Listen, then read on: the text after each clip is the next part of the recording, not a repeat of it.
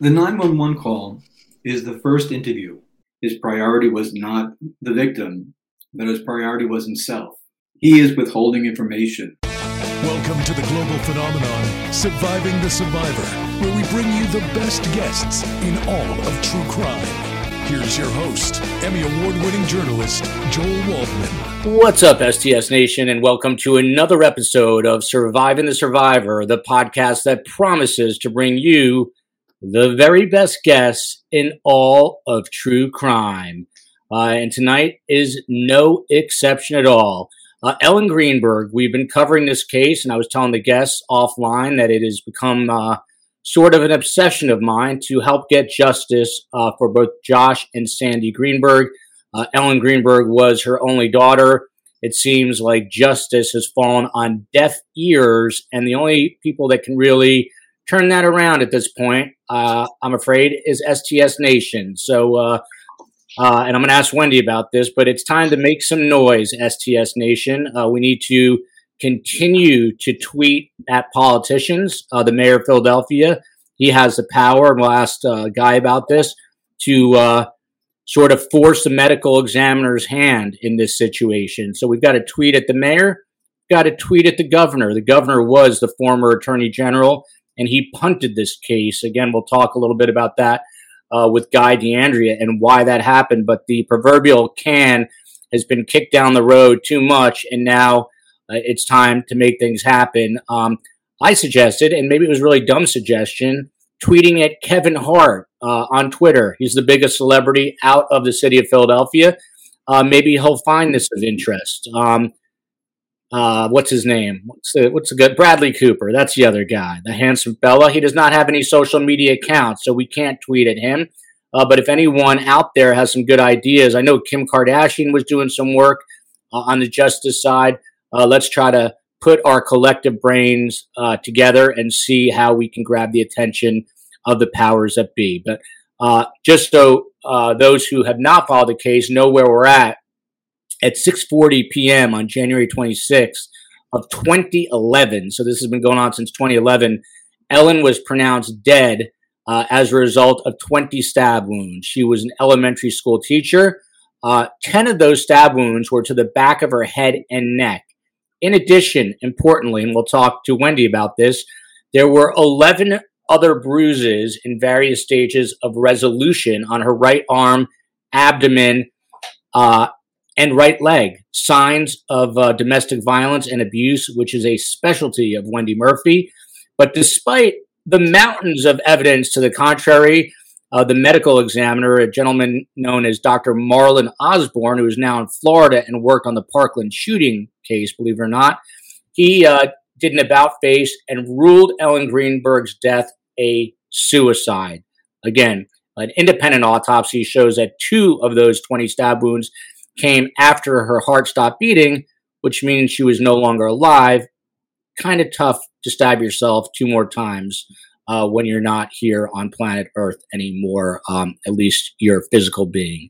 Without further ado, best guest and a new face.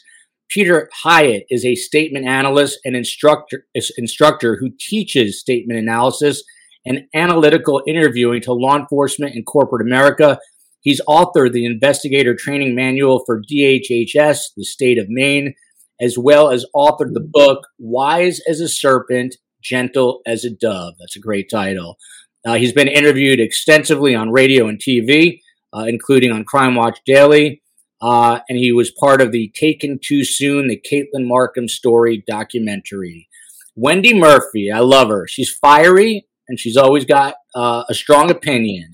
She serves as adjunct professor of sexual violence law at New England Law Boston, where she also co-directs the Women's and Children's Advocacy Project under the Center for Law and Social Responsibility.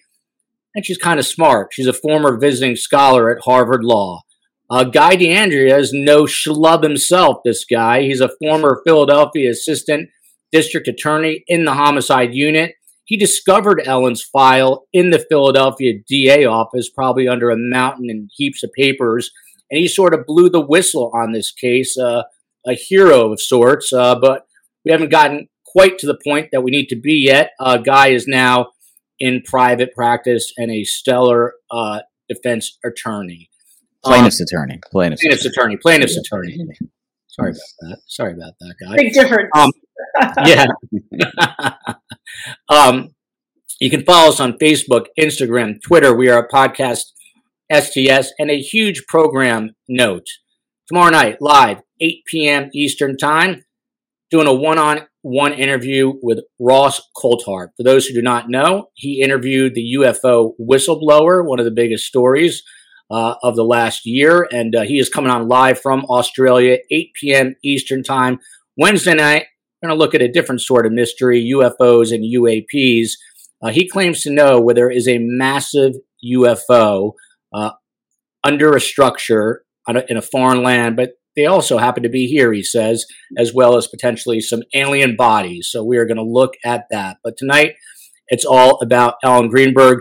Wendy, you're the domestic violence expert. I asked you to come on as a result of that. Yet I don't think you've followed the case quite as closely as a guy like Guy DeAndrea. What is your overall opinion on what you have seen and heard? Well, as much as I've read, and I'm sure there's a lot more out there, I didn't worry too much once I read just a few sentences about whether I thought this was a homicide or a suicide. I don't even think people should be debating that anymore. It's not worth our energy. And I think it's embarrassing, frankly, for anybody to debate that this is a suicide versus a homicide, because it gives too much credence to the suicide theory. So I wouldn't give it any weight whatsoever. I would, however, if I represented the family, and I represent families in cases like this all the time where the prosecution and the police aren't doing the right thing, and they don't know how to make the right thing happen, because it's really hard to hold prosecutors and police accountable. You can't exactly sue them for negligent failure to prosecute.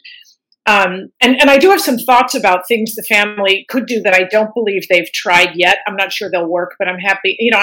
I'm very creative, willing to not just think outside the box, but kick the box in the ass as hard as necessary. But before we talk about that, I'm struck by not just who the potential suspect is and the fiance's potential role in all of this, but also the absence of the absence of any discussion about motive.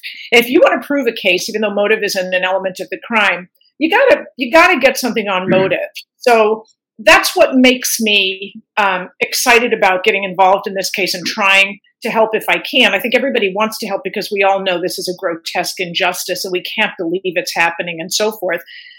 So my takeaway just from reading the basics is that the history of abuse, which is important, is not getting the amount of attention it deserves, because apparently it's been reported, and I don't know if it's true, that she told people there was no abuse, that she told her psychologist there's no abuse. And so we kind of want to just let her statement about that tell us to turn the other way or look the other way, or just, assume that those old bruises aren't from abuse.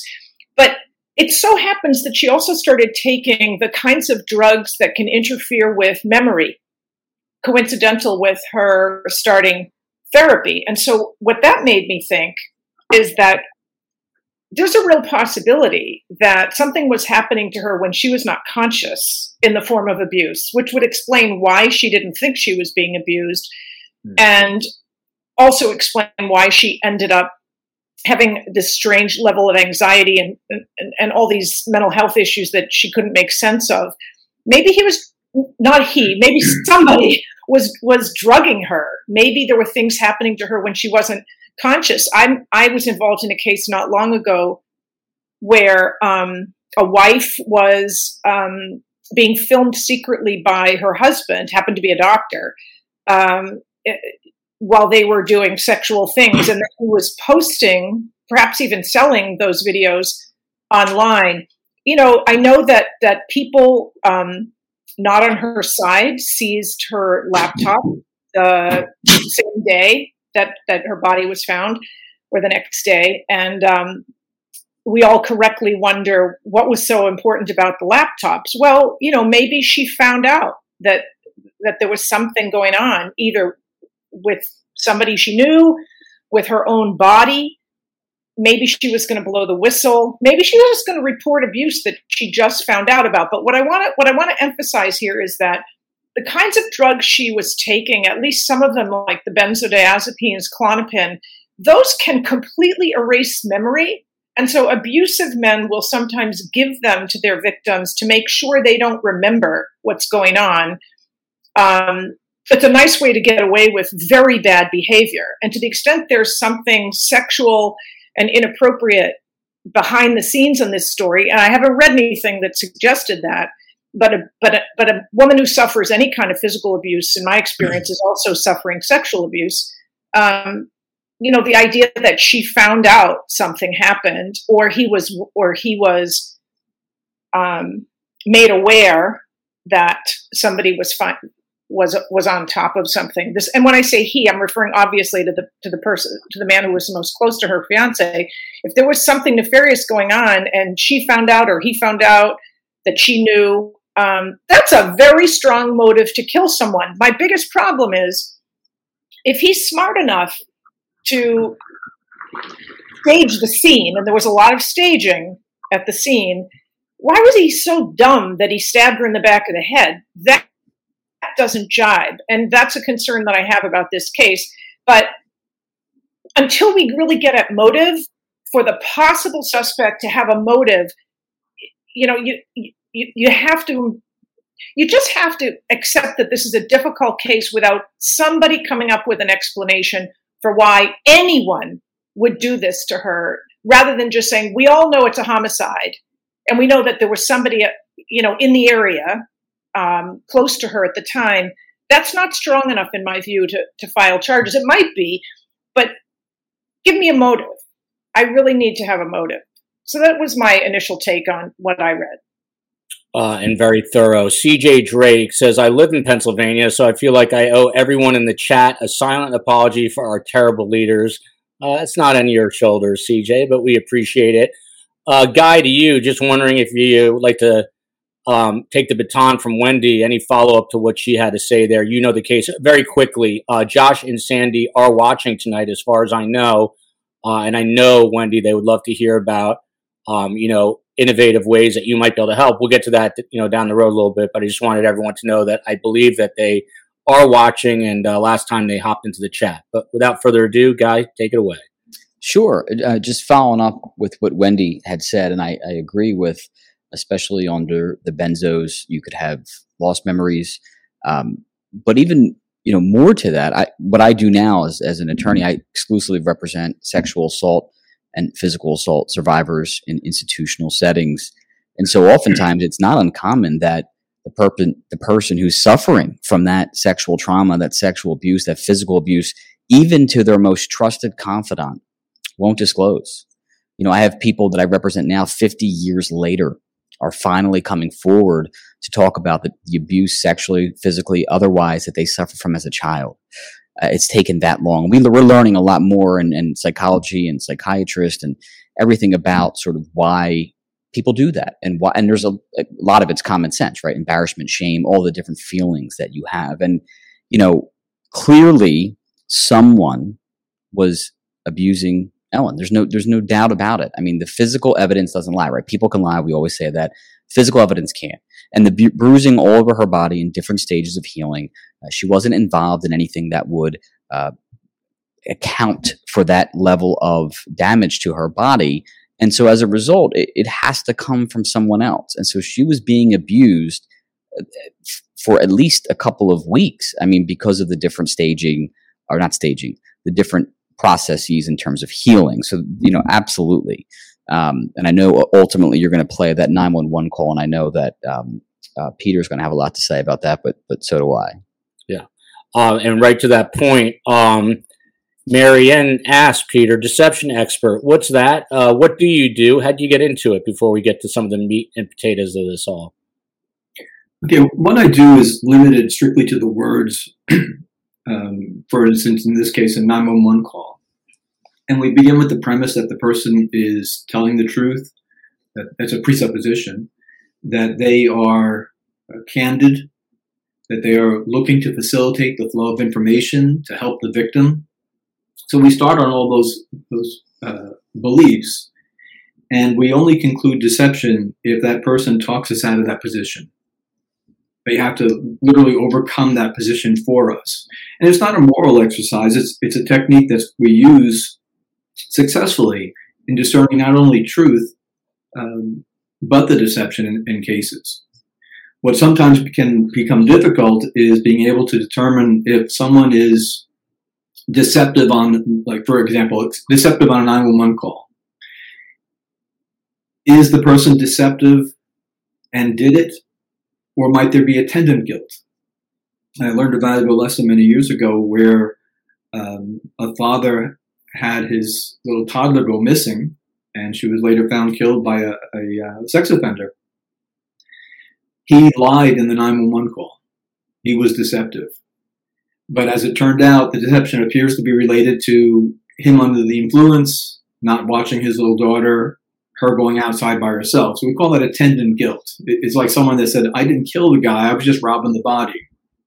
They'll show guilt, they'll show deception, but we have to try to discern where it comes from. What's the source of that? So I limit myself really to the words. When I take this, I have a team of analysts from around the United States, Canada, Western Europe, Australia, all around the world. Some brilliant team members. And we did this particular case a while back, a year or so ago. And what we do is each of us brings something to the table. Like, for example, we have a medical doctor, a criminologist, a brilliant one, Ursula Franco from Rome, Italy. And so she's able to weigh in on some of the forensics. We have others that are psychology experts, others that are in law enforcement, federal, state, local. So it's a team that has quite a variety of influence. We put that together, and we generally have a good track record because of it. Very, very interesting. And forgive my ignorance, but how is the practice different than, let's say, someone who administers a polygraph? It's actually similar. In fact, I work with some polygraphers to be able to help them enter the language of the person being polygraphed. So we don't introduce any new language. We have principles that we follow with that. And so where they can say, this person's having a reaction right here, we can go into the language itself and explore that language and oftentimes get more details, including possible motive.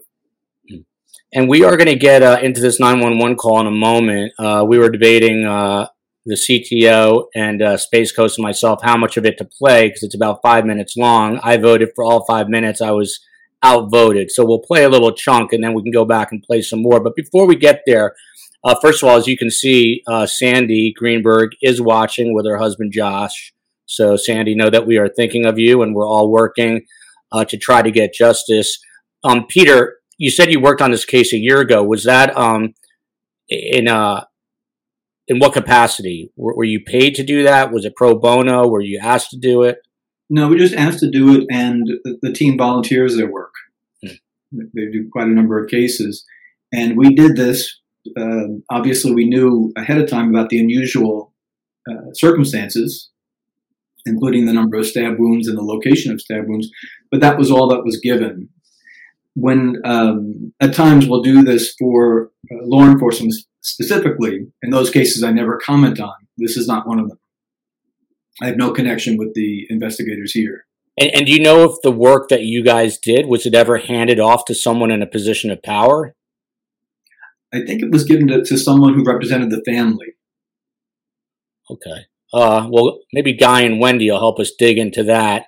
One thing that really struck me, Wendy, you're talking about motive, and big shout out to Gavin Fish. He's an independent journalist that knows more about this case than anyone, and we actually snagged the 911 call we're about to tape from his YouTube channel. It's Gavin Fish, True Crime, I believe, fish like as in the ocean. So please support him. But he mentioned something. He said that of those 11 wounds, and Guy can probably substantiate this. And Guy, let me ask you this first, I guess. one of the wounds or the injuries was to her ring finger. And that really struck me because obviously they were newly engaged. She had an engagement ring on. That happened to be a point of injury seems very telling to me. Is it true that her ring finger was damaged, Guy? That wasn't classified as a stab wound, at least that I recall. I remember there being injury. There was an injury to her hand, so that might have been what he's referencing. The stab wounds, as delineated, at least in the original medical examiner's report, I don't believe that was identified as an actual stab wound. These weren't the stab wounds. These were the 11 other injuries. Oh, yes. I'm sorry. I misheard you. Then, yes, that was an injury. That's correct. It just wasn't a stab wound. That's correct. Yeah. And Wendy, what do you make of that? That of all the parts of the body, the ring finger, where you wear an engagement ring, was damaged? Well, I can speculate like anybody and describe a hypothetical story of either she confronted him with something and said, "I'm not marrying you," and tried to rip her own ring off her finger, or he did it because he wanted the ring back and he was angry with her about whatever it was, and that ring's worth some money and he wanted it. I'm speculating, but if there's a ring finger with an injury and there's an expensive ring on it, certainly common sense would tell you that there might be a connection there. But it also could just be, I know they didn't describe defensive wounds per se, but it's so easy to injure your hands if you're trying to protect yourself in some fashion. I know there were no stab wound defensive wounds, but that doesn't mean somehow that finger didn't become involved in some effort on her part. If it's an older wound, again, the fact that it's a ring finger with a ring on it, it may matter because they were engaged and then they broke up by virtue of murder. So I don't know. I mean, I wouldn't put a lot of energy into that. The thing that I want to focus on, and I know it's your show, but shut me up anytime you want. The thing I really want to focus on, and I'm eager to hear the 911 call. I certainly have read descriptions of it. And I hate getting sidetracked into things and territory where it's reasonable for one person to say, well, he sounded like that because of this. And the other people say, well, no, but, there's no right way to be when you're dealing with trauma, because you never get anywhere. There's always an argument. That's why defense attorneys make the big bucks. They can always argue that something we think means this means something else. The clarity of the crime scene as a homicide is important to start from. And then, knowing that it's a homicide, let's find a suspect and see what we can do to rule them in or out. Hypotheticals are always used by law enforcement. They paint pictures that seem to make sense to them based on the physical evidence, and then they try to disprove them like scientists, right? And if they can't, then they stick with it until they can, and if they can't, that becomes their prime suspect. This is just the way it is, and it's the normal and ordinary way to do it. Obviously, the case has been, to me, it's obvious the reason the case has been declared a suicide is because if they call it undetermined or a homicide, they have to spend resources investigating, and then the whole case goes to hell for them who want to cover it up. Because if you do even 1 ounce of investigation in this case, you end up with a pretty strong murder case. All you need is, the political wherewithal to file the charges. So the only way around that, the only way to get away with doing nothing, is to not call it a homicide. Once it's a homicide or even undetermined, there has to be an investigation. So long as it's a suicide, there doesn't. So let's pretend there is a homicide designation because that's what the evidence tells us. Now let's identify all the suspects in the universe. Who are they? I only know of one. Maybe there are more that I don't know about. I haven't read a single story that suggested there's any other person of interest or suspect except the fiancé. And I know he was interviewed by police with a lawyer. Well, did he take the fifth on any questions? I'd like to know that. Now, I'm not the government, so I'm allowed to draw an inference if I want to from the fact that he took the fifth on a question under the direction of his attorney or not. It's fair for me to know because I'm not the government, and I'm allowed to pass judgment on someone who takes the fifth and assume a certain level of guilt by their refusal to answer questions. And I don't care if they're the fiancé. Anyone who refuses to answer questions on the grounds that it might incriminate them comes across to me as someone who deserves to be a suspect. Maybe that's not fair for the government to make that judgment, but I'm allowed to. So, let's just make progress on the case and ask the tough questions about who the suspect is. There's only one to my knowledge. And what do we know about him, including the staging evidence, including potential motive. And if you want me to, and I won't do it now because I don't want to keep talking, but I will tell you the hypothetical that I think describes what actually happened, the things that preceded the murder itself, and why I think this does involve sexual behavior that even victims keep quiet about, either not because they're ashamed they're being abused, but because it's private. If you say, well, she had old bruises, the defense is going to say she was into S&M. So that doesn't get you very far. And she's not around to say she wasn't. Well, what can we find out about? Well, Wendy, I 100% want to hear that. But let's in a moment take the 911 tape, and then we'll circle back to it. Guy, just to Wendy's point, which is interesting. Do we know if Sam Goldberg, the fiance, ever invoked his Fifth Amendment right? Yeah, so he didn't invoke his fifth, but what he did do was, prior to giving an actual, there was some confusion even in the last podcast as to whether he gave a statement on scene or not. He would have talked, and I think I spoke about this before, to the first responding officers. He did not give what we call in law enforcement an actual statement, 75-49, or 75-483 rather in Philadelphia. He didn't give an actual statement until he was at the station. And he did give a statement, but the big but here is that we call it lawyered up, right? He had a criminal defense attorney who is incredibly, I argue, and I said this last time, and I mean it, I believe that he is the best criminal defense attorney in Pennsylvania, potentially the entire country. And I'm not saying that tongue in cheek. And he had him represent him during that interview. It was a very brief interview because largely he was instructed not to answer the questions. So I'm not trying to play semantics. He didn't need to plead the fifth, right? Because he has a criminal defense attorney sitting next to him who's just not going to allow him to answer certain questions. Same thing. That is it's the right. same thing. Absolutely fair to say that's an incriminating way to respond when your lawyer tells you not to answer. That is the same as taking the fifth, in my view. Not as a not as a lawyer, not as the government, as a human being. If your lawyer tells you not to answer questions, that's incriminating. It's about to be the Peter Hyatt show, I promise, in 1 second. But Guy, Knightwood here says, what politics have thwarted the Greenberg's case? Seems insidious. Can you just, in a more brief form, kind of address this? And then we'll circle back to it. Yeah, for sure. A brief form is, unless there's more evidence, I don't think from the beginning, I really don't, unless there's evidence to show it, that politics played a role in this. I think what really happened was there was poor investigation from the start. And when you realize that as a detective, police department, you have a couple of options. And they definitely realized it. You can double down on your mistake, which makes a snowball effect.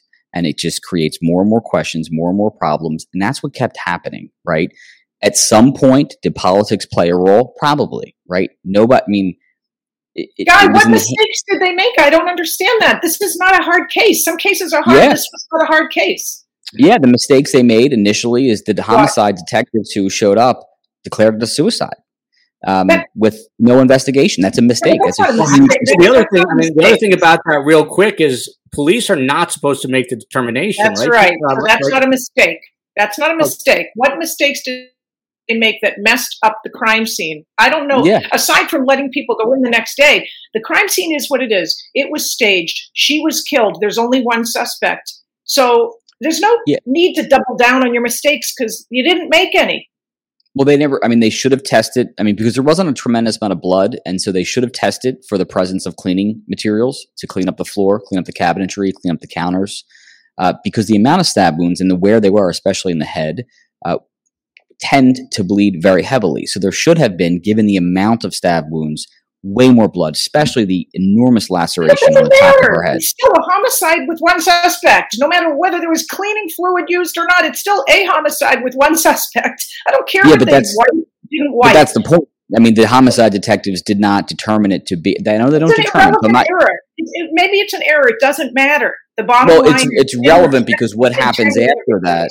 What happens after that is a snowball effect, right? Because it's not declared a crime scene. So People are allowed onto the property to be cleaned by professional cleaners, civilians to take out technology. I mean, a whole host of things that should have been declared from police department perspective, a homicide, which then the crime team would have come up. They would have searched the only error I will agree with you makes a difference is the removal of her laptops and the possible destruction of evidence. And if they have enough money, which it sounds like they do, they had enough money to scrub it to the point where no one will ever find it. And that, it's a battle of experts. If they can go deep enough to retrieve, they probably can't. That I will agree with you was an error of terrible judgment. However, it doesn't change the bottom line at all. And it certainly doesn't create this sort of pile of mistakes that make it hard to prove the case. The case is not hard to prove because if you had multiple suspects, the case would be hard to prove. Maybe. But you don't. You got one. The presence of cleaning fluids on the scene, because again, Sam gave a statement very shortly after, and if you take for what he said in his statement to be true, I'm not saying I do, but if you take it to be true, if there were the presence of actual cleaning materials to clean up blood, it would have been a definitive homicide. 2, it would have been an immediate arrest, because if you believe Sam's statement if you take him at his word, he was gone for quote unquote 34 minutes. He would say the real killer wiped her up. He'd say the real killer did it. That doesn't change much for me. He'll just say the real killer was trying to clean up a little bit. That doesn't change anything for me. I respectfully disagree that we made too many mistakes in the beginning, justification for not moving forward. I hear what you're saying. I'm not justifying why they didn't move forward. The question was there a political process in place that allowed this to happen? And my point was, in the beginning, no. I don't believe. I don't think you can say that because you don't know who made a call to whom at what level. We don't know. Well, that's why I prefaced without evidence, and I have not seen any. I have not seen any evidence without evidence, and you never will. That could be the case. That certainly could be the case. I love hosting a show with lawyers because the arguing. I don't even have to do anything. I could just sit here for the next 45 minutes, and the arguing will continue. Patricia Burns says, "Holy crap! Is that Peter Hyatt?" Yes, it is. And it's now time for the Peter Hyatt Show. This is a 911 call courtesy of Gavin Fish, Space Coast. Roll it for a little bit, and we'll get Peter to break it down for us. Everyone, this is a 911 call. Stabbed herself. Where? She fell in a knife. Oh, no, her knife's sticking out. What? There's a knife sticking out of her heart. Oh, she stabbed herself? I guess so. I don't know where she fell on it. I don't know. Okay, well, don't touch it. Okay, so I just let her here now. I mean, what do I do? No, I mean, you can't. If the knife is at her chest, it's going to be kind of hard for you to do CPR at this time. Oh, no. Oh, my goodness. Okay. Police, which operator? 277. Is someone coming here? Yes, they are. You said 4601 Flat Rock, right? Yes. Okay, someone's on the way. And the knife is still inside? Wait, your what? The knife is still inside of her? Yes, I didn't take it out. Is it her chest or what area? It's in her chest. It looks like it's right in her heart. Okay, someone's on the way out there. Okay, just get. Oh my God! Oh my God! How old is she? She's 27. 27, and there's no sign of life at all. No, please don't be. What? Pinch her under her arm and tell me if she responds to pain. Ellie. She's not. Her hands are still warm. I don't know what that means, but there's blood everywhere. I mean, I know, but you can't. And the knife is still inside of her. How far? Can you see how far it went in? It looks pretty deep. Okay. It looks it's a long knife. Don't touch anything. Yeah, don't touch anything. Okay. I'm not touching anything. I can't believe this though. So wait, it was just you there with her? We're the only ones here. And she ran in the door. You said latched it shut. No. I went downstairs to work out, and when I came back up, the door was latched. Space Coast. Let's hold it there. It wasn't like it was. So that's a bit of it right there. Peter, I'm not even going to ask you a question. How do you analyze that portion of it? Okay, the 911 call is the first interview. It is the first interview. It is something that is just essential. If it's possible, go back to his first words. It's going to be the most important thing. What a person says first is going to be their priority. Space Coast, let's rewrap that. Okay. All the way to the beginning, Peter? I'm sorry, all the way to the beginning? Yep, just the first answer that he gives. It generally is the most important. I'll give you an example of why. Okay. Space Coast, let's get there. I'm going to bring it back up. We're going to go. This is courtesy of Gavin Fish. We'll let it play out for a little bit off the top here. Yeah, just a minute. Okay, 1 minute off the top. Help! I need everything out. I just walked to my apartment. My fiance's on the floor with blood everywhere. What is the address? 4601 Flat Rock Road. Please come help. Okay, right. So we're going to take this exercise and we're going to believe and trust in his words. Picture that he is probably someone that has 20 or 25,000 words in his own head with his own personal dictionary. He is going to decide under the duress of what the situation is, what words to use, when to use them. And we're going to trust those words to guide us. And the case I was referring to earlier, Sergeant Randy Long presented it to me while I was teaching and asked if we could analyze a 911 call. And we did. And we concluded that the caller killed the victim and her son, and that we knew when he did it, and we also knew the motive in there. And then he sprang on us the details of the case and the case file and everything else. The detectives had cleared him, the suspect that I'm saying is guilty. He had passed his polygraph. And then the coroner was satisfied with the forensics and the blood spatter and that sort of thing, where he concluded, no, this woman killed herself and her son, and case was closed. The DA said he would not reopen the case unless the coroner was willing to change his finding to undetermined. So I sent him the analysis of only the 911 call. I mean, no record of anything outside of that 911 call. He said, this makes sense. And so they reopened it as indeterminate, and a new investigation began. 2 years later, we had a conviction and somewhat of a jailhouse confession as well.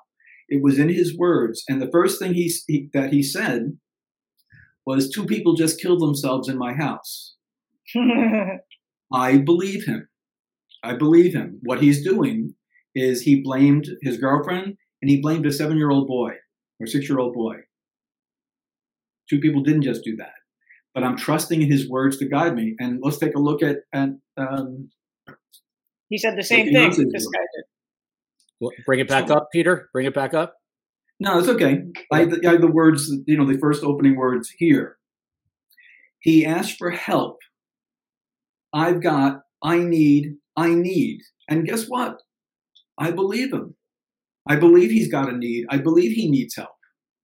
I'm trusting his words to guide me. He's choosing those words in less than a microsecond of time, under great duress and pressure. So I'm going to let these words guide me. But if he's going to say, my fiance's bleeding out, tell me how to stop the bleeding, then that's appropriate. If not, it's about his need. And what is his need? Will he specifically ask for help for her? Or is this about him? I continue. Help. I've got, I need. I just walked into my apartment. Now, I know from outside the case now, as time has passed on, the word just is a comparative word, is speaking of time. The element of time is present. If you just broke in to an apartment and you find that your fiance is bleeding, now he has this information as he picks up the phone, would you say that you just walked in? That's the type of language that we see in scripting. Someone that has rehearsed it or practiced it or decided what was the best word to choose. Say that one more time, Peter. I'm slow on the uptake. I apologize. Say that one more time. Picture yourself having to break down the door. You've been calling for her. She won't answer. So you have to break down the door. Would you describe it as just walking in? Do you know how many 911 calls of children that have been murdered begins with, hello, I was sleeping and I just woke up and my daughter's missing. Yeah, they set the priority in the order of which they speak. And I'm concerned right from the very beginning that he's setting an alibi, a linguistic alibi, for himself. He wasn't there. I just got there. And then the word walking is to slow down the pace. You burst into a door, you find that. And then remember, this is all momentarily hindsight. He's already seen her. And so now I expect for him to ask for that help, either first aid instructing or demanding they get out there to help her. What do I do to help her? He doesn't. And if he can't say it, I'm not going to say it for him. I believe his words, and I'm letting those words guide me. And Peter, I'm jumping ahead here, but what about the fact that she has a knife 4 inches deep in her chest, and he doesn't seem to notice that for quite a while? Interesting thing he says about the knife. He calls it her knife. Yep. Her Okay. knife. Pronouns do not lie. If you're going to have to deceive and halt on a pronoun, something is wrong. Did you notice also in his 911 call, he halts on the pronoun I. He's been using that pronoun I up to that point in life millions of times. If he's not a stutterer, when someone stutters on the pronoun I, there is an increase in anxiety at that point of the. Of course, he's under anxiety. It's showing up right when it's pointing to himself, the pronoun I. So we look for that as well. Yes. Sorry, one sec. He also Hang on said a sec, Wendy. Space Coast. Could you go? Space Coast. Go back to where it says her knife, and we'll play that again. That part, if you can find it while we're talking. Go ahead, Wendy. Yeah, he put says ownership she of the knife stabbed there. herself. Nobody would say that. Why did he say she stabbed herself? What we look for in that is where did that originate? Did that originate from a 911 operator, which would be a huge mistake on the operator's part, or did that come from him? And then you can ask yourself reasonably, who would walk in and see a fiance, a loved one, bleeding? In his language, at some point, she's not bleeding. The blood is everywhere. That's passivity. That removes responsibility. It makes it less personal. But her knife, did she walk around with a knife all the time? Was her, if that was some unusual setting, then it could be appropriate. But if this is a knife from the kitchen, a knife from the home, why would he assign it to her? This is just his language. I think we're queued up here. Let's listen to a little bit more of this, and we'll come back to it. Herself. Where? She fell with a knife. Oh no, her knife's sticking out. What? There's a knife sticking out of her heart. Space Coast, go back a herself? sec. Go back I guess so. Out of her heart. This is where it is, The knife's sticking everyone. out. It says right there. Go back There's a one knife sec. sticking out of the zipper. Oh my God, she stabbed herself. Where? She fell with a knife. Oh no, her knife's sticking out. Right there, boom. what? Stop it. Her knife is sticking out. Guy, you haven't gotten a word in edgewise and making me nervous because you're a lawyer. What have you made of this phone call, this 911 call up to this point? Yeah, this was when I finally got to the 911 call. When I found this file, I found this to be the most disturbing piece, enlightening piece that I had reviewed when I was going through the file. And so I did a little experiment within the DA's office with people who had never heard of this case. And all I did was give very simple facts. Imagine your significant other, you enter an apartment and he or she is stabbed 20 times. That's all I want you to know. Now listen to this 911 call. And everyone thought this was like a put on. Like, well, this is a joke. I mean, this can't be a real, if you're saying this woman was stabbed 20 times, this can't be a real 911 call. Now I get the whole point of everyone reacts differently. I understand that. But the telling thing, and Joel, you brought this up, it's about 2+ minutes or so, give or take, that the knife is first identified, right? And just for the listeners, it's graphic, but Ellen is in a seated position up against cabinetry with a knife. When you see the photographs, the knife is one of the first things you see besides Ellen. I mean, you cannot miss this knife. And it's 2 or so minutes into this call that all of a sudden there's this startling revelation, right? Now, if this is your significant, you're not next to this person, you're not doing, even if you're not slouched down next to them, how do you not see a kitchen knife, a large kitchen knife, protruding out of your, if take him at his word, your most cherished person in your life's chest. It doesn't make any sense whatsoever. Yeah. Go ahead, Peter. I'm sorry. This is mine. But one thing I was just going to say, Peter, and then the floor is yours, is in addition to why is it her knife, one of the things that I know you talk about too, which I don't think we've come to yet, is that he uses the word sorry a lot in the call. But the floor is yours.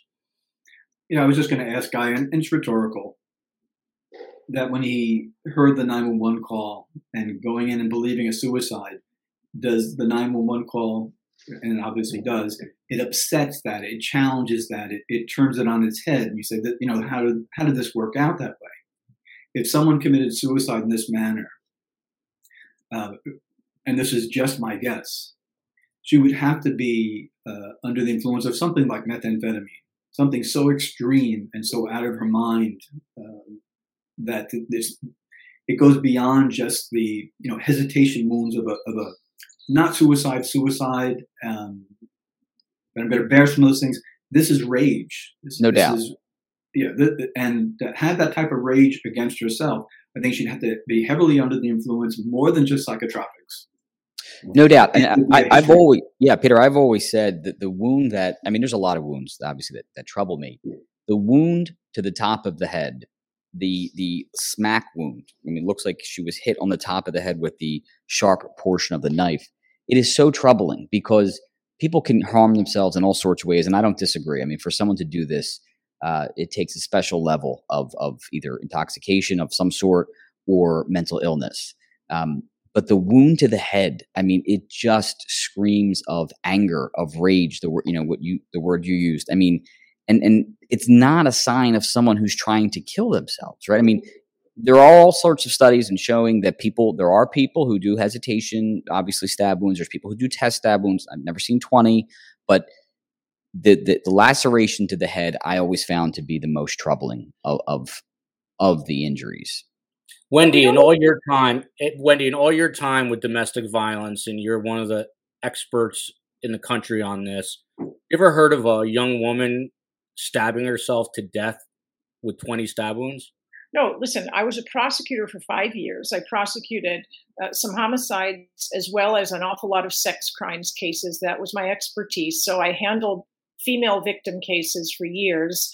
And I've been doing that work as a private attorney. A lot of DAs do what I do, ex-DAs do what I do, but, I represent victims all the time. I've sued Harvard, Yale, Princeton. I go after institutions. I go after perpetrators. I sue now on behalf of victims of abuse and violence, but I also still do a lot of volunteer work on behalf of victims just to make sure the system works as it should. Because as a member of the system, as a prosecutor, I saw stuff happen. And now on the outside, I can be an irritant to make sure things are at least known to families. Families don't know what the criminal justice system is supposed to do. They generally don't have experience beforehand. They trust everybody and they think they're being supported. Everybody pats them on the head. They don't know when something corrupt is happening or when the rules are being bent. They don't have a perspective. So I help and I do that stuff all the time. But in terms of your question, and so this is why I've been doing this for over 35 years. I can promise you, not only have I never seen any suicide remotely like this ever, I can guarantee you, and I will eat my shoe on your program live if I'm wrong, no person, male or female, has ever committed suicide at all like this ever in any country on earth. That's the end of the discussion about the wounds, okay? I think we can all agree it's a homicide, and we can all agree there's only one suspect. And now the question is, assuming this 911 tape is fair game to come in as evidence, and that's all I know, is that there's one suspect, it's a homicide, and I get the 911 tape, I'm going to trial. I'm charging the person, I'm going to trial, and there's no way a jury's going to let the person who made that 911 call walk. And there's a boatload of evidence on top of that. So why are we here? This is what I think we need to talk about. If We I'm know Josh, strong, more than proof beyond a reasonable doubt, and then some. So why is it not being charged? Forget investigated. It's already chargeable.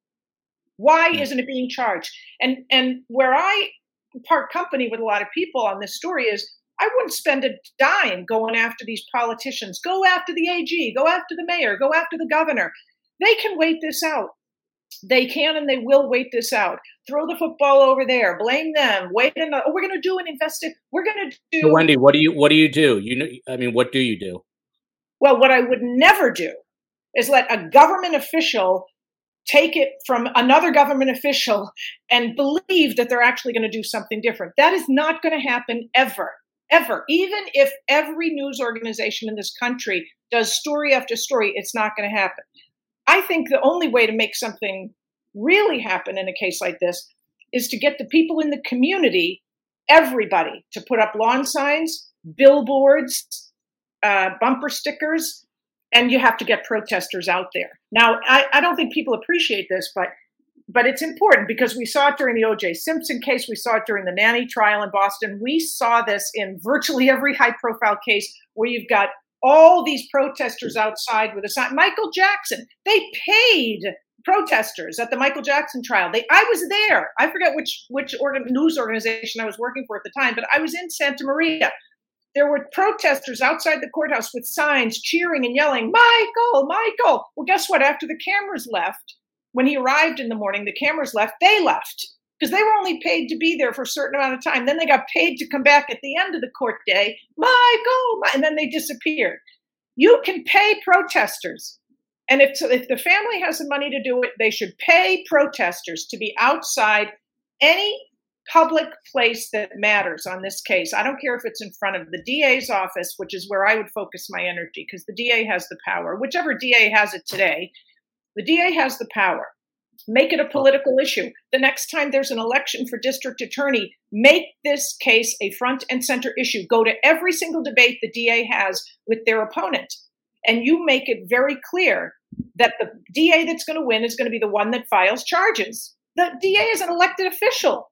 Why would you ever vote for someone who's not filing charges in a case like this? Vote them out of office. Vote the next person in based solely on this case. It takes money to do that. You got to organize people politically, mobilize people politically, signs everywhere, protesters everywhere. Pay the protesters to be outside the office of the district attorney every day, starting tomorrow until the next campaign. That will get charges. STS Nation, it's survivingthesurvivor@gmail.com. Need your help to organize this. Josh and Sandy have actually talked to me about people who were planning to protest.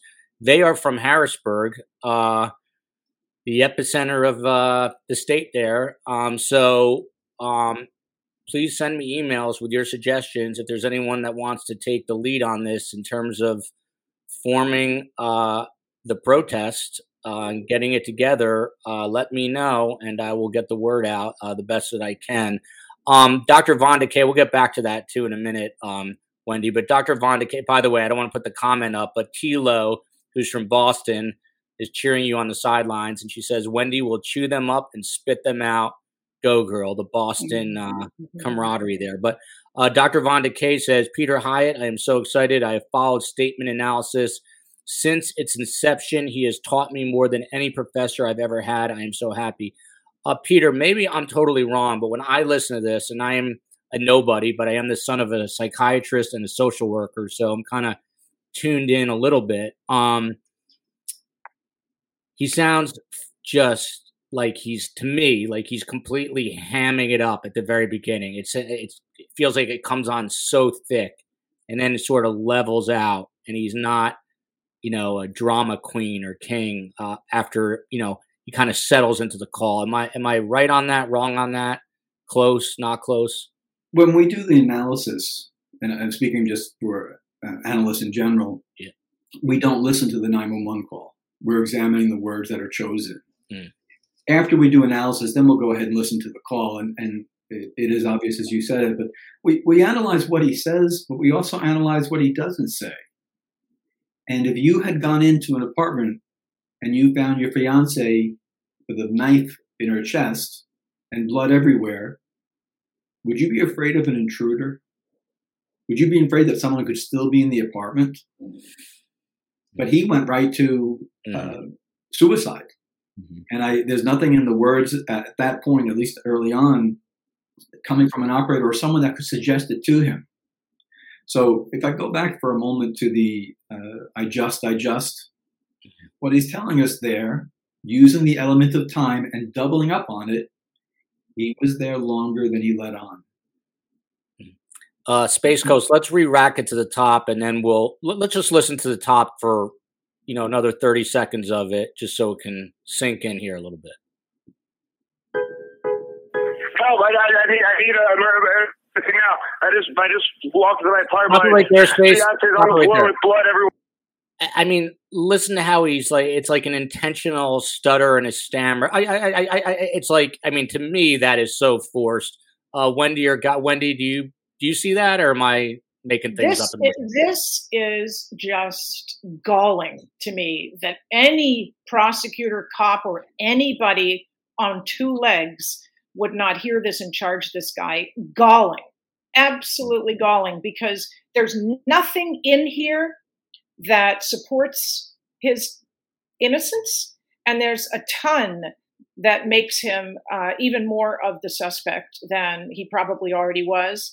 I don't think you should put too much emphasis on this as forensic proof of anything, because, again, the defense is going to argue to the jury, you don't know what it's like, ladies and gentlemen, to walk into a room where you've got this bloody person with a knife in their chest. You have no idea whether you would make sense, whether you would mumble, whether you would, use the wrong words, etc.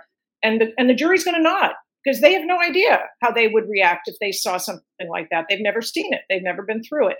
So I don't think it's that kind of definitive proof. But what it is it gives the jury permission to hate the guy. They're going to look at this Dream Day Ken handsome guy here and think he's not capable of killing. He's a nice man from a nice family. What a nice person. He looks like my next door neighbor. I can't get my head around the idea that, forget that he could kill at all, that he could kill like the movies you can't even open your eyes for. Come on, that's not what a killer looks like. It's so disturbing for a jury to look at a handsome guy and know that he's from a nice family and think that he's capable of that. It so scares people to embrace that possibility that they will vote not guilty just to feel better about the world. And this is the beauty of a 911 call like this. It allows the jury to go, oh my God, he is a horrible human being. I do think he's the type of person who could kill. That's the beauty of this type of evidence to me as a prosecutor, and it's what I would expect to be its value in a case like this. And then Space Coast, let's re-rack it, and I'm going to let Peter just we'll let him unleash after we listen to the first minute again, just to round it out for us. Help! I need everything out. I just walked into my apartment. My fiance's on the floor with blood everywhere. What is the address? 4601 Flat Rock Road. Please come. Help. 4601 now. Flat Rock Road. Is this a house or apartment? Oh no. Oh no. It's an apartment. What apartment number? Please hurry, please. Where is she bleeding from? I don't know. I can't tell. So you have to calm yourself down in order to get you some help. I'm sorry. I don't know. I'm looking at her right now. I can't see anything. There's nothing broken. She's bleeding. Ellie. You don't know where she's bleeding from? Can't see where the blood's coming from? I think her head. I think she hit her head, but it's everywhere. Okay, it's everywhere. She might have fallen. Do you know what happened? She may have slipped. There's blood on the table. Her face is a little purple. Okay, hold on for rescue for her. Stay on the phone.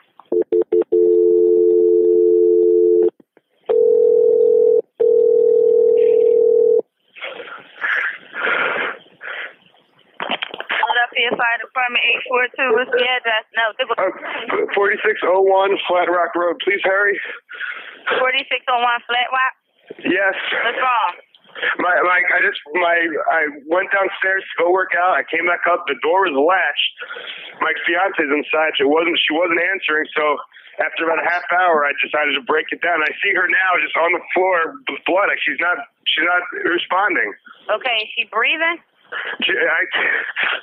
Look at her chest. I need you to calm down, and I need you to look at her chest. It's really. I don't think she. I really don't think she is. Listen to me. Someone's on the way. Look at her chest. Is she flat on her back? She's on her back. So I bring her. Look at her chest and tell me if it's going up and down, up and down. I don't see her moving. Okay. Do you know how to do CPR? I don't. Okay, I can tell you what to do. Okay, until they get there. I want you to keep her flat. Oh God. Hello. Yeah, hi, okay. Are you willing to do CPR with me over the phone until they get there? I have to, right? Okay, so get her flat on her back, bare her chest, okay? You want to rip her shirt off. Okay? You kneel down by her side. Oh, my God. Allie, please. Listen, you can't freak out, sir, because you okay, I'm trying not to. Her shirt won't come off. It's a zipper. Oh, my God. She stabbed herself. Where? She fell with a knife. Oh, no. Her knife's sticking out. Hold it there. Hold it there. There's a knife sticking. Look how long we just went. 2 minutes, 37 seconds. My eyes. And Peter, for the first time, he notices a knife wedged into her chest. He also, I noticed, said when he was asked about CPR, he said, "Do I have to?" And it was kind of like almost like an irritated tone of voice. But Peter, your reaction. Obviously, you've looked at this a zillion times, and you're the expert. The value of analyzing a 911 call lies in twofold. In a case like this, the first level of efficacy in investigating is to analyze this before the interview. We're able to give an investigator, and I'd like to do interviews myself, but the language that he used, we can use. And the order of which he says things, we follow that order. We follow what he does. And when he came on the second time here, and he's asking, what went wrong, what happened? He said, "I went out," and then he wants to explain why he went out to exercise. Now, with someone bleeding inside, we really wouldn't be expecting to have an explanation of why you went out. What we do with that is we look for an alternative explanation now. So why did you really go out? Like that. And then he said he went to work out, explained why he went out, and then he said the door was latched, and then he finally gets to her. And now we learn that he is able to discern, through his own words, that she stabbed herself. That's victim blaming.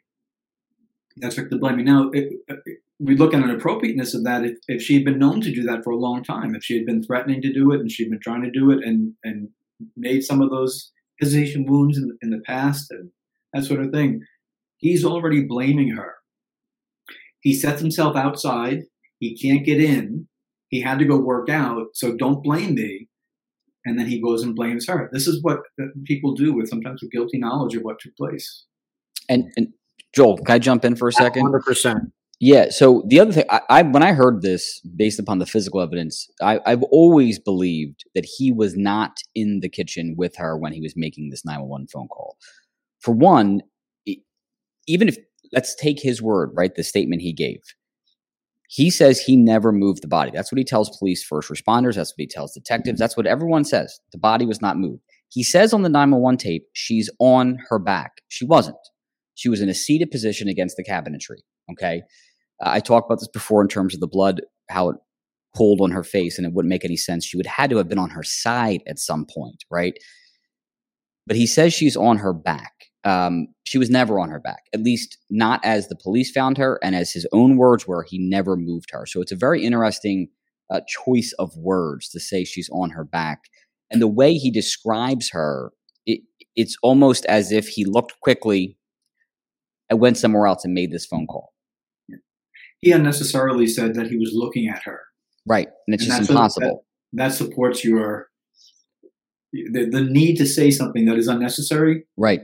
Would support your idea that, and we both thought the same thing, that he was not near her when he made that call. Because he's saying, I'm looking right at her. And it's like, well, wait, if you are, how are you not describing what you're seeing? Because you're certainly not describing what you're seeing. Where is the asking for help for her? Where is the concern for her well-being? Why would he be reluctant to do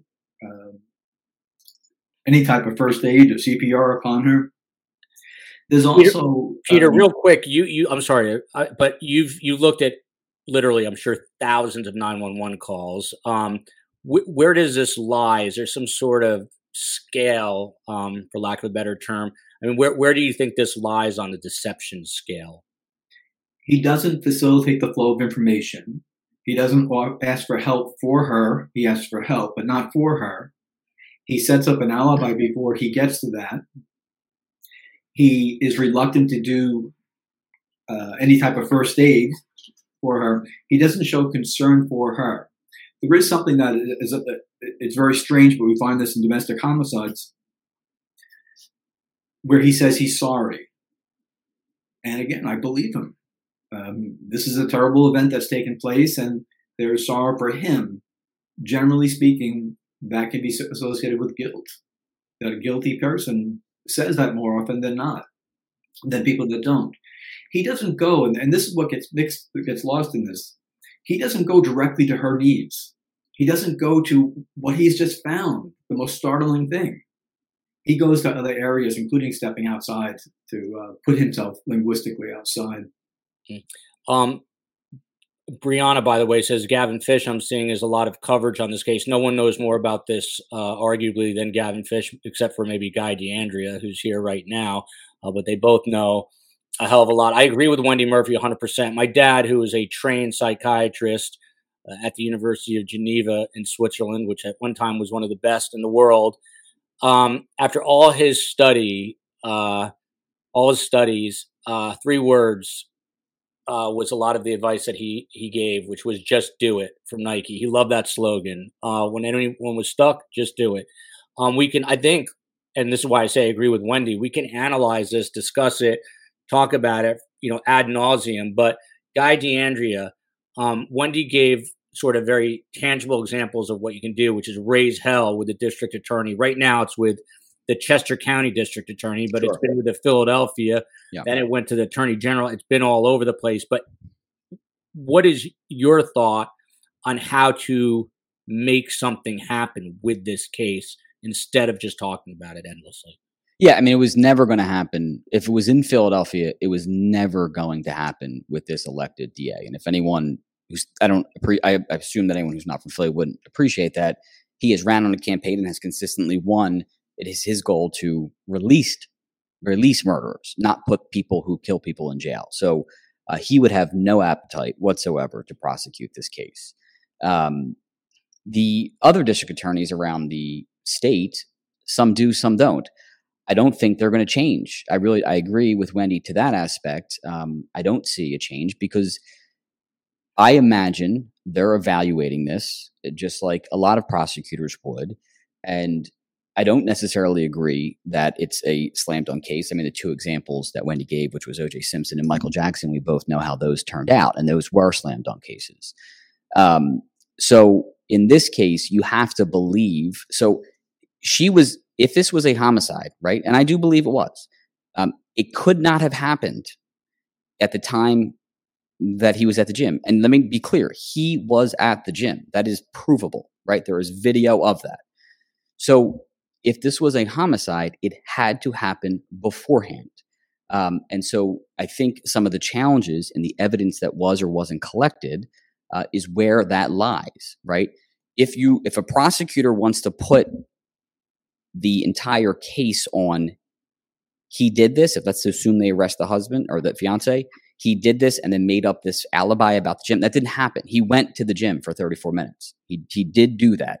And when he came back, he was not back in the apartment. Again, that's provable. There are eyewitnesses who were outside the apartment for the entire time that he was banging on the door, and they gave statements to police. So my point is, it couldn't have happened from the 5 o'clock time frame to about the 6:30 or so time frame that the police ultimately show up. It had to have happened, if it's a homicide, prior to that.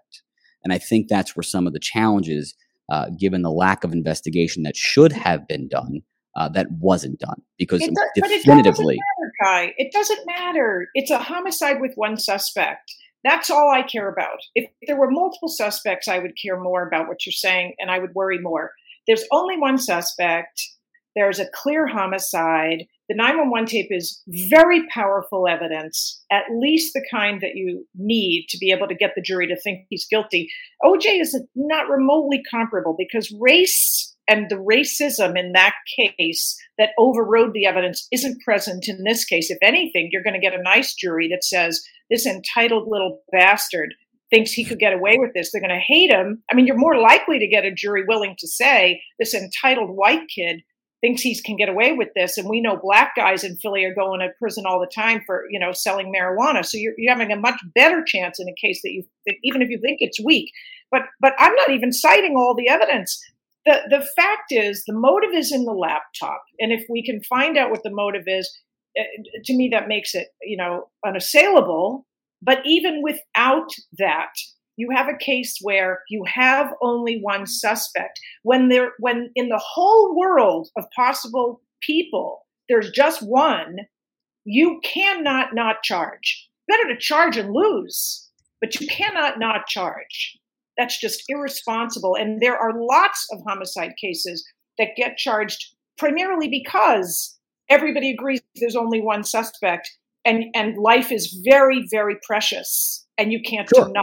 I've tried over 100 homicide trials. There's 100 trials total. So yeah, I know what you're saying. You have weaker cases than this under your belt that you've won. I have no doubt question. No question. I never had a case with a prosecutor wouldn't. I can't imagine bring one where the medical examiner, at least at this point, will get up and declare from a forensic pathology standpoint that this is a suicide.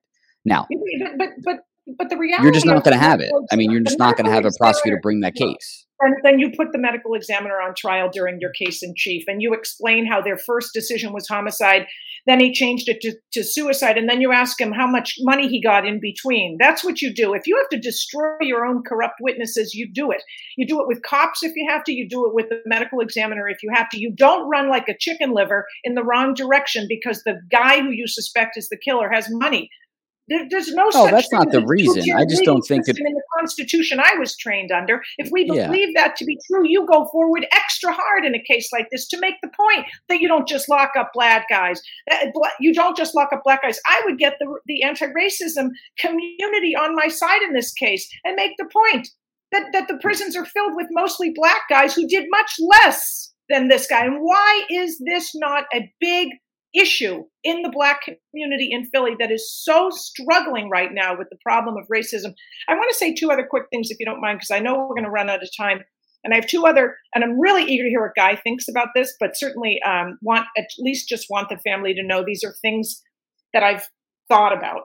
And that is, aside from the protesting and all of that stuff, to me, again, there are companies that you can pay to put protesters in the right place for the next 10 years if you want to. You got to pay, and it's expensive, but do it. That would be number one. But my other ideas are this. Number one, sue the prosecutor and sue the police, not for negligence, not for wrongfully failing to file charges, because you can't sue for those things. That is illegal.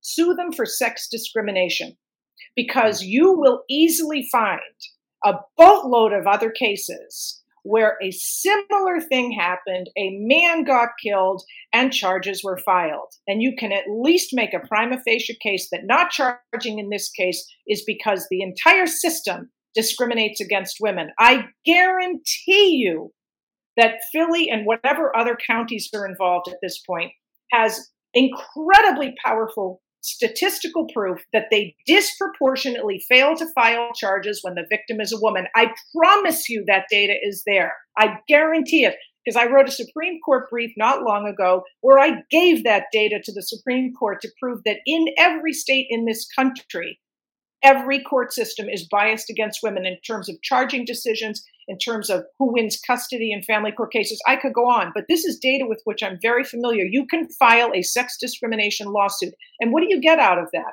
You get the opportunity to force discovery. You can make the government officials in this case prove that they were not discriminating and that they do have a valid reason for not charging in this case. Do it just because you can irritate them and get access to documents that you may still need and don't yet have access to. Second idea, file a civilian request for criminal charges. In every state in this country, when a prosecutor refuses to file charges, we have a constitutional right under the First Amendment. We think the First Amendment is only about free speech. It's also about the right of redress. The right of redress is a First Amendment, very precious right. And it means you can go to your court system, you can go to your government, all branches, but the court is a branch of government too, and seek redress of grievances. Well, a grievance includes when your child is killed and no one's doing anything about it. So when the government is supposed to do something about it, but they won't, you can cite your First Amendment right to seek redress of grievances and file your own criminal charge in the district court where the homicide happened. Now, what you can't do is file a civilian request for a criminal charge of murder. You can't do that because that lower court doesn't have jurisdiction over murder. That's not a felony court. But what you can get a charge for is harassment. Harassment under Pennsylvania law includes hurting somebody in a physical way, assaulting them, battering them, beating them. Go to court. I'm recommending this to the family. Go to court and fill out the form that allows them to demand a criminal charge be filed against the suspect for harassment. That's one of the charges that's allowed to be filed under Pennsylvania law. Now, it's not murder, but it's not nothing. It is not nothing. And you know what they get out of that? A hearing.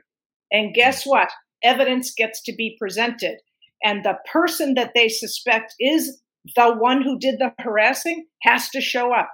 And if they don't put on a case proving they don't deserve charges to be filed against them, or if they take the fifth, the magistrate will issue charges. Now, it's not murder, but it's something. And Wendy, real quick, what I'm worried about is Josh and Sandy have spent over $500,000 of their own money. This starts to add up, though, right? Doing what you're saying. Yeah, but I don't know how much they have. I do a lot of this work for free. I don't know anything about Pennsylvania law. I have no doubt that there's a lawyer like Guy, for example, who would probably do that part of it for free for them because it's just a one hearing thing. I don't want to put you on the spot, Guy. Maybe it's cheap for Guy. I mean, I'm sure he deserves to be paid handsomely, but the point is it's not a very complicated situation because you just go in. He knows the case very well. You present the evidence to the magistrate. Again, you don't have to prove murder, just harassment.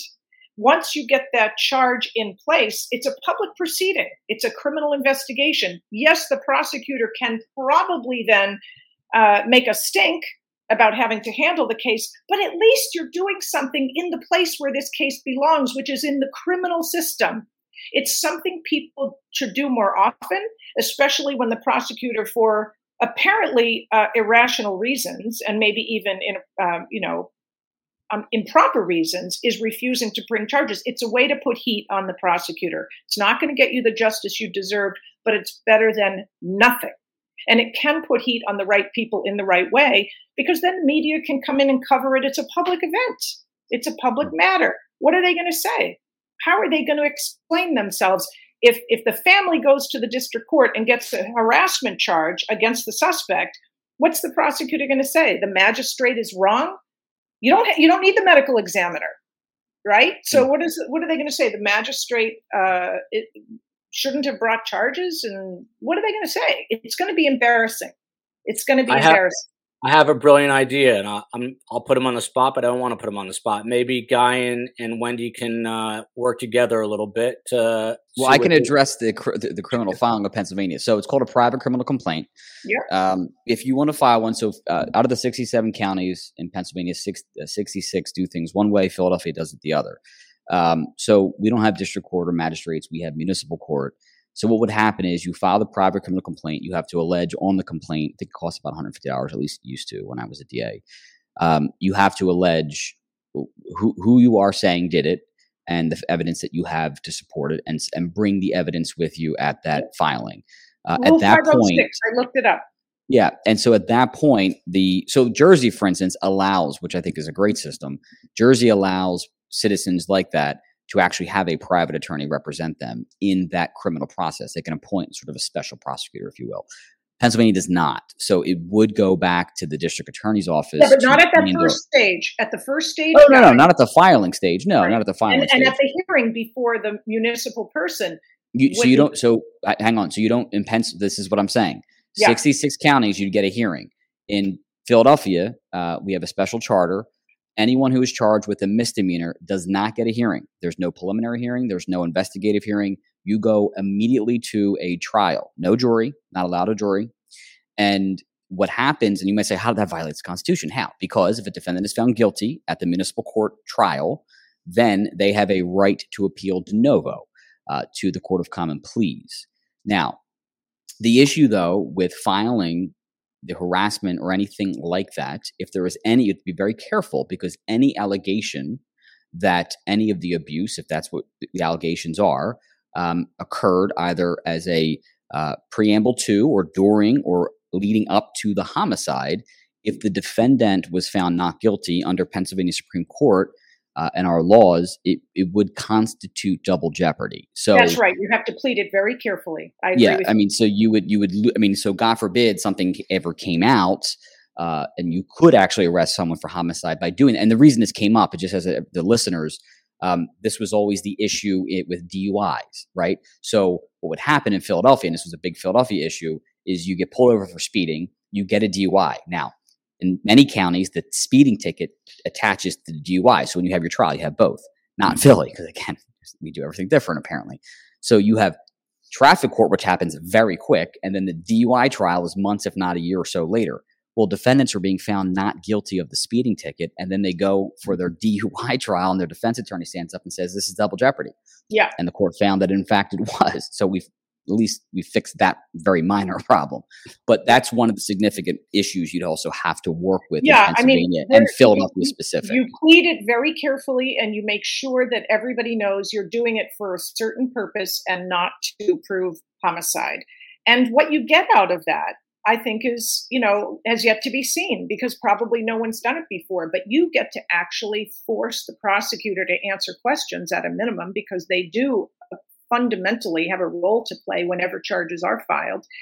And, the magistrate, it'd be very interesting if a court official in the form of, a magistrate or whatever you call them.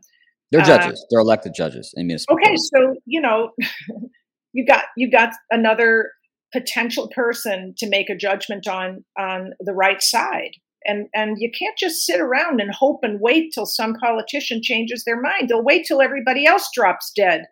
It's just not going to happen until you provoke and poke the pig, for lack of a better word, in the ways that matter. And I've had great success filing these civilian requests for criminal charges.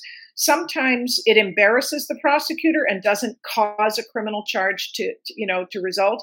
Sometimes it does. But it's never nothing.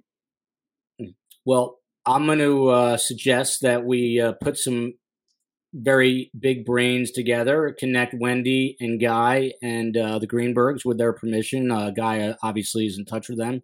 Mm-hmm. I'll talk to Wendy about it offline. But this, to me, shows that we are on the path to justice. One of the more interesting shows that I think we've done, a big part to both attorneys, but also to Peter Hyatt.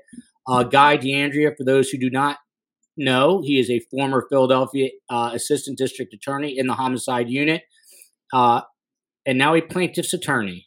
So I got it right the second time. Yeah. Guy, CJ Drake writes, what can a layperson, this is what I was asking Wendy, what can a layperson do to help shed more light on this case? Petition, email Philly officials. Sounds like Wendy says don't bother with the officials, go straight to the DA. What is your suggestion? Well, I don't think I'm sorry, go ahead. Yeah, the officials, I don't disagree. I mean, the officials, we don't have to discuss really whether they will or won't. They do something. They've proven they won't do something, right? I've never, it's interesting. Sandy and Josh, I've spoken to on the phone. I've spoken to many times. I've done everything I can to give information, help them, because it's just horrific. I never met them. I've actually never met them in person, and I've spoken, and I know one day we have to meet. So Sandy and Josh, that has to happen. But they've seen this whole process. I mean, this has been a travesty of justice since January 26th. There's no question about it, from the criminal justice system. And I don't even like to use the word justice in this case because there isn't any. The push has to be, I do strongly believe in their civil case. And I really believe that they're having a novel and groundbreaking potential lawmaking here in Pennsylvania with this case. And, lawyers always say bad facts make bad laws. There is no better case. And it's so sad to say it that way, because at the end of the day, this case is Ellen, right? But there's no better case to change the law in Pennsylvania that will allow for a quicker, ideally, review of a medical examiner's report that doesn't make any sense, or a medical examiner finding, right? We don't have that right now in Pennsylvania. So that groundbreaking decision not only will help Ellen, I think it will help so many other families throughout the Commonwealth of Pennsylvania. And then if that can happen, and then it does get changed, because it should be changed based upon the evidence, it's a game changer. It really is a game changer. I don't agree with that. I think it's a waste of money. And yes, it's nice if you win that. And yes, it's nice if there's some accountability. But it doesn't change the fact that even with a designation of homicide, that the same political officials can continue to do nothing. And they will.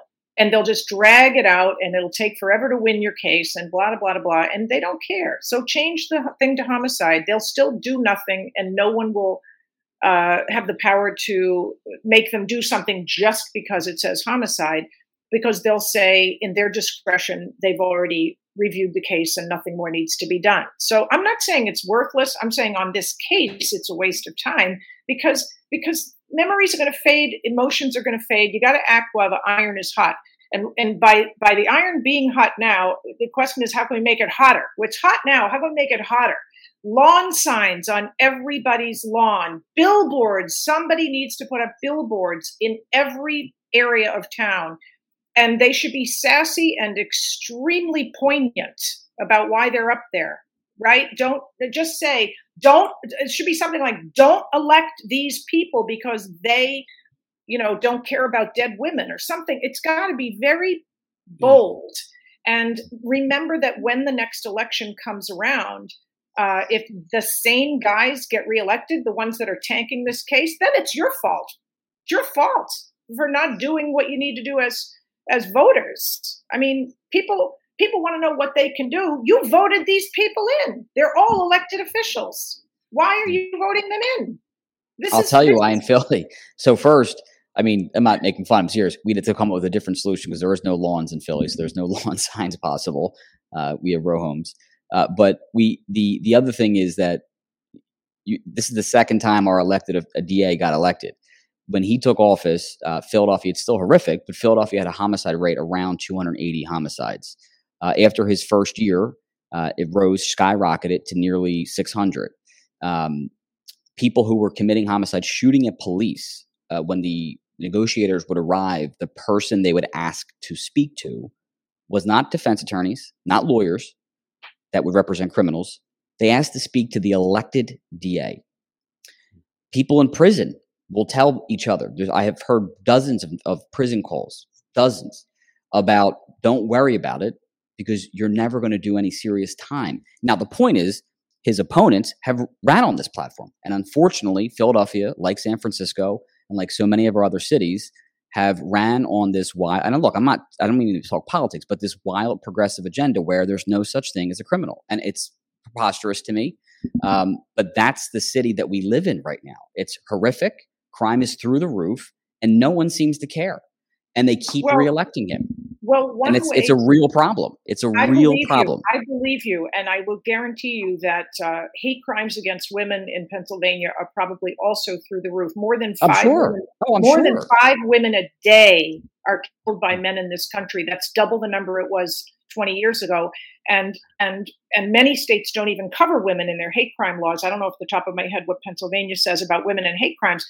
But the point is, this is a dead woman killed by a man. And right now, because this is a politically salient moment in time, the election's coming up in a year, and I don't know when your elections are coming, but make the fact that this is a woman, a dead woman, make it a political issue because she's female. Just like somebody make it an issue if this person was Asian. If you kill a woman because she's a woman, that's a hate crime. It deserves the same amount of political energy as if someone killed a black person because they're black. Make this into a gender issue. Use the data that's out there to prove that Pennsylvania disproportionately lets women die because they disproportionately Pennsylvania causes women to die because they disproportionately fail to prosecute rape, domestic violence, and even murder. What has to happen to a woman before Pennsylvania officials will care about her life? This is the theme, your story, the narrative, the theme, no doubt. The stickiness of the story should be about her being dead because she's female. Then maybe you'll get people to rally around you, women's groups, mothers groups, not just this generic, we got crime that's out of control. Because it's not just generic. I mean, the problem too in Philly, and I mean this, and this is what this needs to be changed from top down. And so, for instance, with our domestic violence courtroom, which 99.99, darn near 100% of the survivors, victims in that room are women. The court staff, the judges, the defense attorneys, these women have been, this is felonious, violent, serious crimes, sexual assaults. The courts, the judges, the defense attorneys, the court staff refer to that room as love court. And that's disgusting. Discrimination. It's disgusting. Yeah, it's disgusting. And that's the mentality in this sad city right now. And I love it. I love this. It's unconstitutional to treat violence against women as a second-class problem. This is a perfect example of the problem. File a discrimination lawsuit. Make this a national, lightning rod to the issue, which is a problem in every state. Make her case symbolic of all the dead women in every other state. You can blow this up in so many ways if you turn it into a story about men who kill women and walk free, because that's an epidemic in this country. And that's Wendy giving very, very tangible advice. Now it's up to STS Nation to grab the baton and let's figure out a way to implement it. Wendy Murphy, for those who do not know, is an adjunct professor of sexual violence law at New England Law Boston, a former visiting scholar at Harvard, and never one to shy away from her opinion. And then Peter Hyatt, I owe you a little apology because you and I got caught in the crossfire here between two very smart attorneys, but your insight was amazing. Peter Hyatt is a statement analyst and instructor who teaches statement analysis and analytical interviewing to law enforcement in corporate America. Peter, I wanted to give you just a last word. Obviously, we listened to a lot about this 911 call, but anything that you would like to sort of finish off on, any final thoughts regarding this, the deception involved in this case, and how you think it should play out? He is withholding information. He's not candid about what took place. Time is certainly on his mind. His priority was not the victim, but his priority was himself. He had a need. He wanted help. He wanted protection. He's sorry. So it comes down to him. Perhaps the most succinct statement of the night, and very logical and clear. And Wendy nodded her head in approval. So listen, I really want to thank these guests. This topic is becoming more and more personal to me. We can affect change. You have people like Guy DeAndrea, and you have super smart women like Wendy Murphy. And with Wendy's permission, I will connect her with the Greenbergs, and hopefully we can keep this momentum going and the ball rolling. A quick programming note, 2 shows tomorrow. Chief Technical Officer is trying to kill me. 12:30, we are doing, what are we doing? We're doing the Utah mom who poisoned and stands accused of poisoning her husband, Eric Richins. Corey Richins is the topic. And then 8 p.m. tomorrow night, live with Ross Coulthart, the man who brought forth the UFO whistleblower. That is at 8 p.m. Eastern tomorrow night. Until then, love you, America. Love you, Philadelphia. Love you, Maine. And love you, Boston.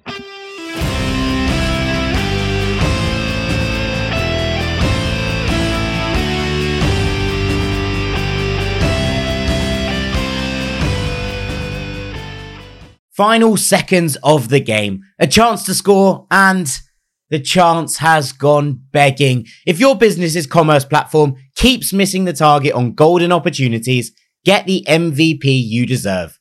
Get Shopify. Shopify is the commerce platform revolutionizing millions of businesses worldwide. Whether you're a garage entrepreneur or IPO ready, Shopify is the only tool that you need to start, run, and grow your business without the struggle. Shopify puts you in control of every sales channel. So whether you're selling signed football boots from Shopify's in-person POS system or you're vending vintage shirts on Shopify's all-in-one e-commerce platform, you are covered. And once you've reached your audience, Shopify has the internet's best converting checkout to help you turn them from browsers to buyers. What I love about Shopify is how, no matter how big you want to grow, Shopify gives you everything you need to take control and take your business to the next level. Shopify powers 10% of all e-commerce in the US. And Shopify is truly a global force, powering Allbirds, Rothy's, and Brooklinen, and millions of other entrepreneurs of every size across over 170 countries. Plus, Shopify's award-winning help is there to support your success every step of the way. This is Possibility, powered by Shopify. Sign up for a $1 per month trial period at shopify.com/ranks, all lowercase. Go to shopify.com/ranks to take your business to the next level today. That's shopify.com/ranks.